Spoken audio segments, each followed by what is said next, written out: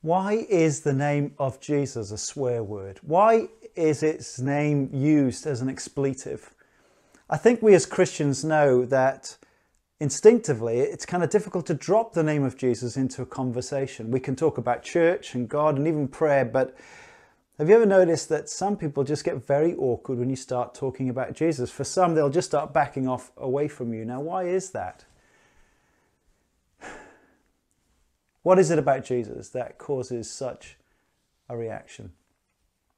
Well, over the last few weeks, we've been examining Mark's record of Jesus on trial. Last week, we saw Jesus before the Jewish leaders. If you look back at verse 55, the chief priests and the whole Sanhedrin were looking for evidence against Jesus so they could put him to death. But they did not find any. 3 times Mark records in the account of his trial that they struggled to get evidence that kind of corroborated itself. There were people making all sorts of claims, but none of them made sense. And 3 times his kind of innocence was proved. And so what was it that was so offensive that caused the Jewish leader to rip his clothes and say Jesus was worthy of death? It wasn't simply that he affirmed that he was God's appointed king over the high priests and over the nation, but he also claimed to be equal with God and the world's returning judge. Are you the Messiah, the Son of the Blessed One? I am, said Jesus, and you will see the Son of Man sitting at the right hand of the Mighty One and coming on the clouds of heaven. Now that's the biting point. That's the claim that demands a response. Is Jesus who he confessed to be? This is the matter that causes offense and challenge. He is saying that he is more than just a moral teacher. He is more than just a miracle worker. He's more than just one of the prophets of God. There is no doubt here he is claiming to be God, to be co-equal with God. It's a claim of his right to rule over our lives, that he deserves our recognition, our obedience, our worship, our whole lives. Now, either Jesus is someone with a mental health issue, with delusions of grandeur, or he's an evil man, or he is who he claims to be, that he is God come in human flesh. And clearly, if Jesus is who he claims to be, then that's a matter not merely of minor historic importance to a few odd people interested in the first century. Jesus demands a response from each one of us. What is our response to Jesus Christ? It's a question for everyone listening today, whether you've been a Christian for many years or whether you are investigating what Christianity is all about. My first point this morning is to see from Mark's Gospel that all the world is in rejection of Jesus as God's king. We've briefly recalled the verdict of the Jewish religious leaders. Despite the threefold reference that witness to his blameless life, the sentence is death. The leaders of Israel rejected his claim to be the Messiah. They rejected his claim to be co-equal with God, and in their estimation, he deserved death. And now Mark turns to Jesus on trial before the Gentiles in Mark chapter 15. The Jewish leaders knew, as subject to the Roman occupying forces, that they couldn't carry out this sentence of death on their own authority. Only Rome could carry out the death sentence, and that meant that they had to convince Pilate, the Roman governor, that Jesus deserved the death sentence. And so the trial of Jesus moves on to the second stage. Jesus was delivered over to Pilate at the start of the workday. If you look at verses 2 to 15, we see his trial before the Gentiles. Mark records the briefest summary of what took place. And from verse 2, it's clear that the chief priests presented the case in much more politically threatening tones. Just notice Pilate's question. "Are you the king of the Jews?" asked Pilate. "You have said so," Jesus replied. The chief priests accused him of many things. Now, why does Jesus give such an enigmatic answer? And I think the answer that makes sense to me is that Jesus recognized that what Pilate understood behind this idea of the king of the Jews would be very different to sort of king that Jesus had come to be. Pilate's meaning probably related to something more like, are you one of those leaders who are trying to make an insurrection against my authority? And if that was the case, then that would be, well, really serious for crowd control at that time. It was Passover time. Jerusalem was full of hundreds of thousands of extra Jewish people who all hated to be under the brutal occupation of Rome. There were many zealots out there in the public who plotted their way to kick the Romans out. There was, after all, Barabbas, imprisoned for a recent attempt to whip a popular revolt against Rome that caused death and mayhem. And here, curiously, were the Jewish leaders offering up another insurrectionist. And I think that is why Jesus gives such an enigmatic response. He doesn't accept all that Pilate might have wrongly assumed by the question. But nevertheless, when understood in the light of the Old Testament, he was and is the King of the Jews. And so he answered, "You have said so." Then the Jewish leaders start firing their accusations against Jesus before Pilate. And while Mark doesn't record what they said, Luke gives us some insight. And it says in Luke, "And they began to accuse him, saying, 'We have found that this man subverting our nation. He opposes payment of taxes to Caesar and claims to be Messiah, a king.'" Well, you can imagine that that would stir up Pilate's concern. But Pilate was amazed when Jesus refused to defend himself against all these allegations. I'm sure that this was not how other prisoners behaved when they were potentially facing a death sentence. I'm sure normally people would be desperately fighting for their own lives. But here before him was one who did not open his mouth. It was amazing to Pilate. And of course it reminds us of Isaiah 53:7 that we considered last week, the righteous suffering servant who was like silent before his accusers. Pilate, though, considers doesn't deserve the death sentence. And Mark records 3 attempts of Pilate trying to free an innocent man. An unexpected opportunity comes with the gathered crowd asking for him to fulfill a prisoner release program at the special Jewish festival. And so Pilate offers a choice to the crowd, trying to go over the heads of the chief priests to either release Jesus or Barabbas. Pilate sensed the chief priests were using him. And I guess he assumed that the crowd would choose Jesus, an innocent man, over a murderer. But incredibly, the crowd, who the religious authorities had feared would be loyal to Jesus, proved very fickle and malleable. The crowd were whipped up to ask for Barabbas. Pilate attempts 2 further times to free Jesus with a continued appeal to the crowds. "What shall I do then with the one you call the King of the Jews?" Pilate asked them. "Crucify him," they shouted. "Why? What crime has he committed?" asked Pilate. But they shouted all the louder, "Crucify him." Found blameless before the Jewish authorities, innocent of evil before Pilate, and yet, verse 15, wanting to satisfy the crowd, Pilate released Barabbas to them. He had Jesus flogged and handed him over to be crucified. What is going on here? Well, there's lots of different motivations at play, but I think Mark wants to make a theological point.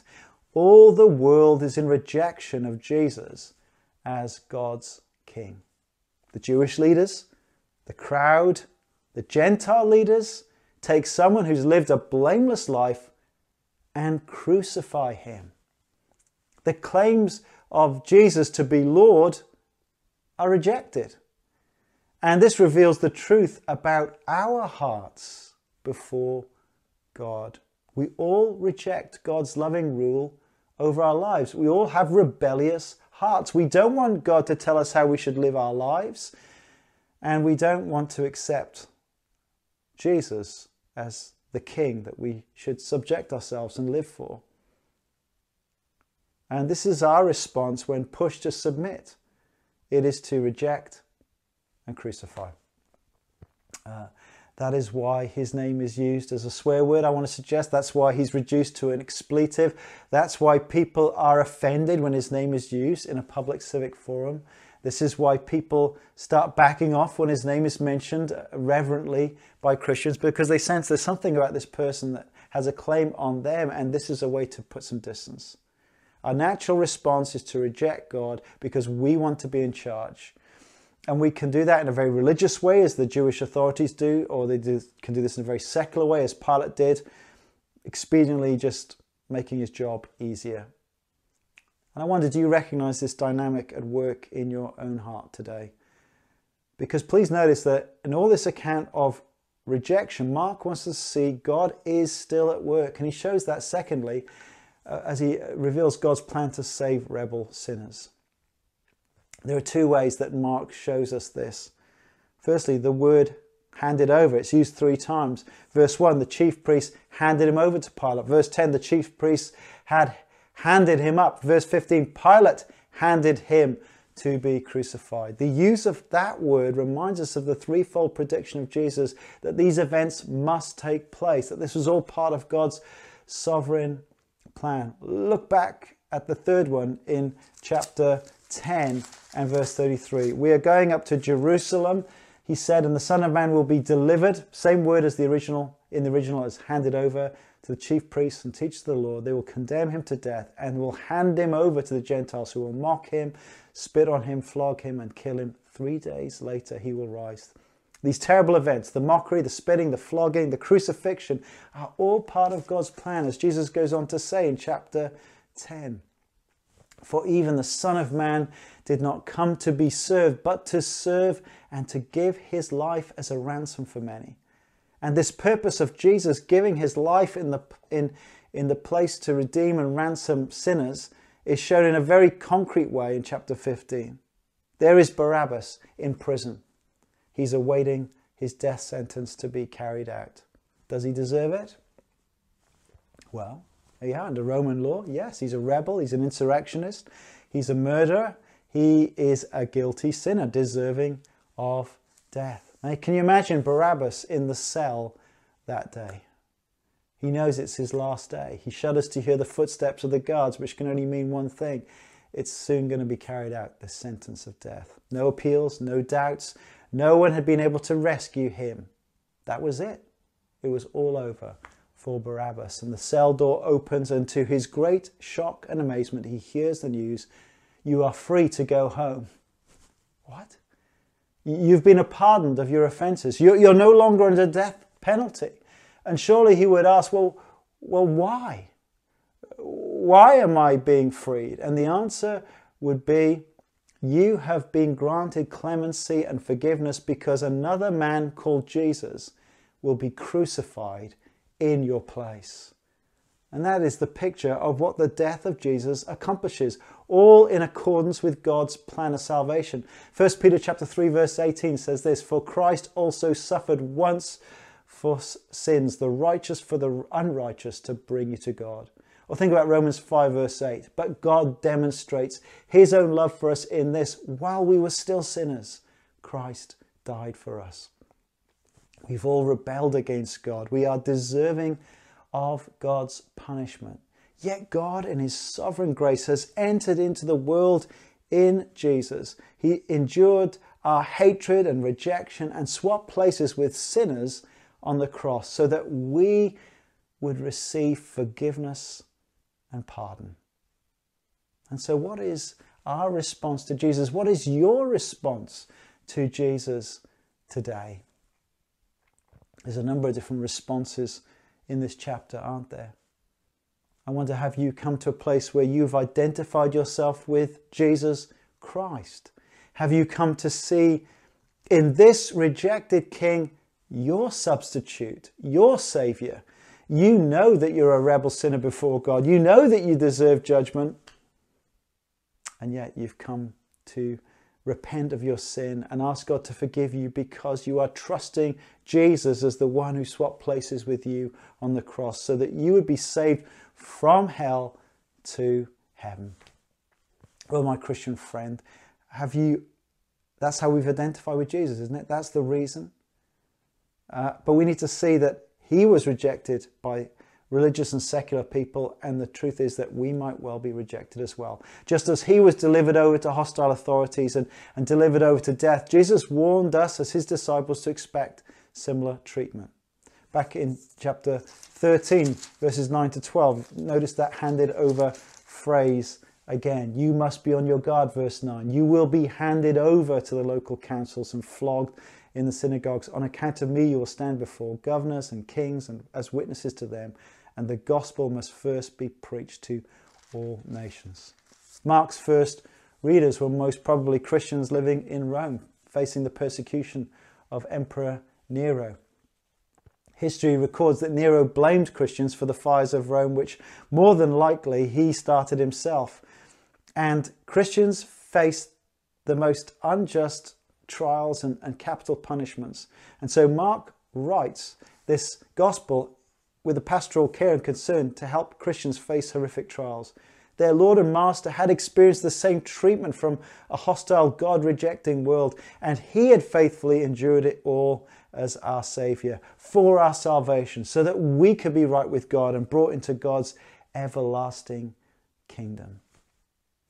The Apostle Paul makes a similar appeal to his ministry apprentice Timothy, who was tempted to back down in the face of opposition within the church at Ephesus. In 1 Timothy chapter 6, verse 12, he tells him, fight the good fight of the faith. Take hold of the eternal life to which you were called when you made your good confession in the presence of many witnesses, in the sight of God who gives life to everything, and of Christ Jesus, who while testifying before Pontius Pilate made the good confession, I charge you to keep this command without spot or blame until the appearing of our Lord Jesus Christ. Well, that's one response, to identify with Jesus. Or there's another response, and that's to stand with Pilate. The gospel account portrays Pilate in a much more flattering light than the historical record. But having said that, he's still portrayed as a very pragmatic man, supposedly in power, but basically ruled by his fear of others and his fear of losing control and authority. As verse 15 says, wanting to satisfy the crowd was the reason that he released Barabbas to them. He wanted to satisfy the crowd. I think we have all felt the pull to be people pleasers. Some people spend their lives going along with the crowd. I've known people who have seemed to really understand the gospel, seemed greatly affected by the news of the cross of the Lord Jesus, his death in their place, and yet have never committed themselves to Jesus, never committed their lives to him because of their fear of other people's reactions and rejection. Because they desire instead to get the approval of their workmates or their families or friends, rather than grab hold of the promises of the gospel. And so how will we be remembered? See, the Bible says that the ultimate judgment of history will be about how we responded to Jesus. How is Pilate remembered? Well, to most people, he's remembered in the words of the Apostles' Creed, which says this: born of the Virgin Mary, suffered under Pontius Pilate, was crucified, died, and was buried. It was Pilate who took the innocent Jesus and ordered that he should be scourged and delivered him up to be crucified. This is how Pilate's known. Suffered under Pontius Pilate. This is what makes him famous, his injustice and cruelty. What a terrible day it'll be of judgment for Pilate as he stands before Jesus Christ, whose bodies will still mark the crucifixion that he ordered in order to satisfy the crowds, just to please the crowds. So what is our verdict on Jesus? It'll be worth it to stand for him now, to witness to the righteous suffering servant who died in the place of sinners in order to bring us to God. It will be worth it. We sing the song, the night is dark, but I am not forsaken. For by my side the Saviour, he will stay. I labour on in weakness and rejoicing, for in my need his power is displayed. The night has been won and I can overcome because of Christ in us. Let's be unashamed to stand for him in this generation.